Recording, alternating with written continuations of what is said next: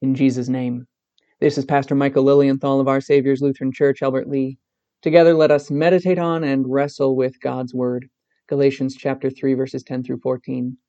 In fact, those who rely on the works of the law are under a curse. For it is written, "Cursed is everyone who does not continue to do everything written in the book of the law."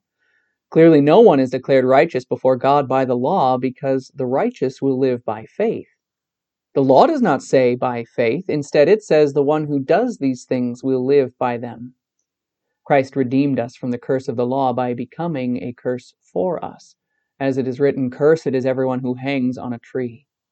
He redeemed us in order that the blessing of Abraham would come to the Gentiles through Christ Jesus, so that we would receive the promised Spirit through faith. This is the word of the Lord.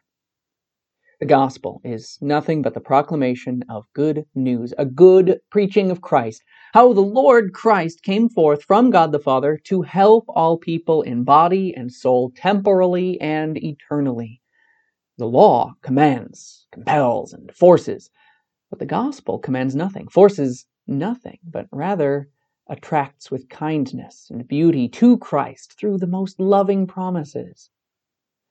Sometimes, however, it seems to us as though the gospel is commanding something. Like in the Beatitudes, it seems like it's telling us, you have to be poor in spirit, meek, merciful, and so on.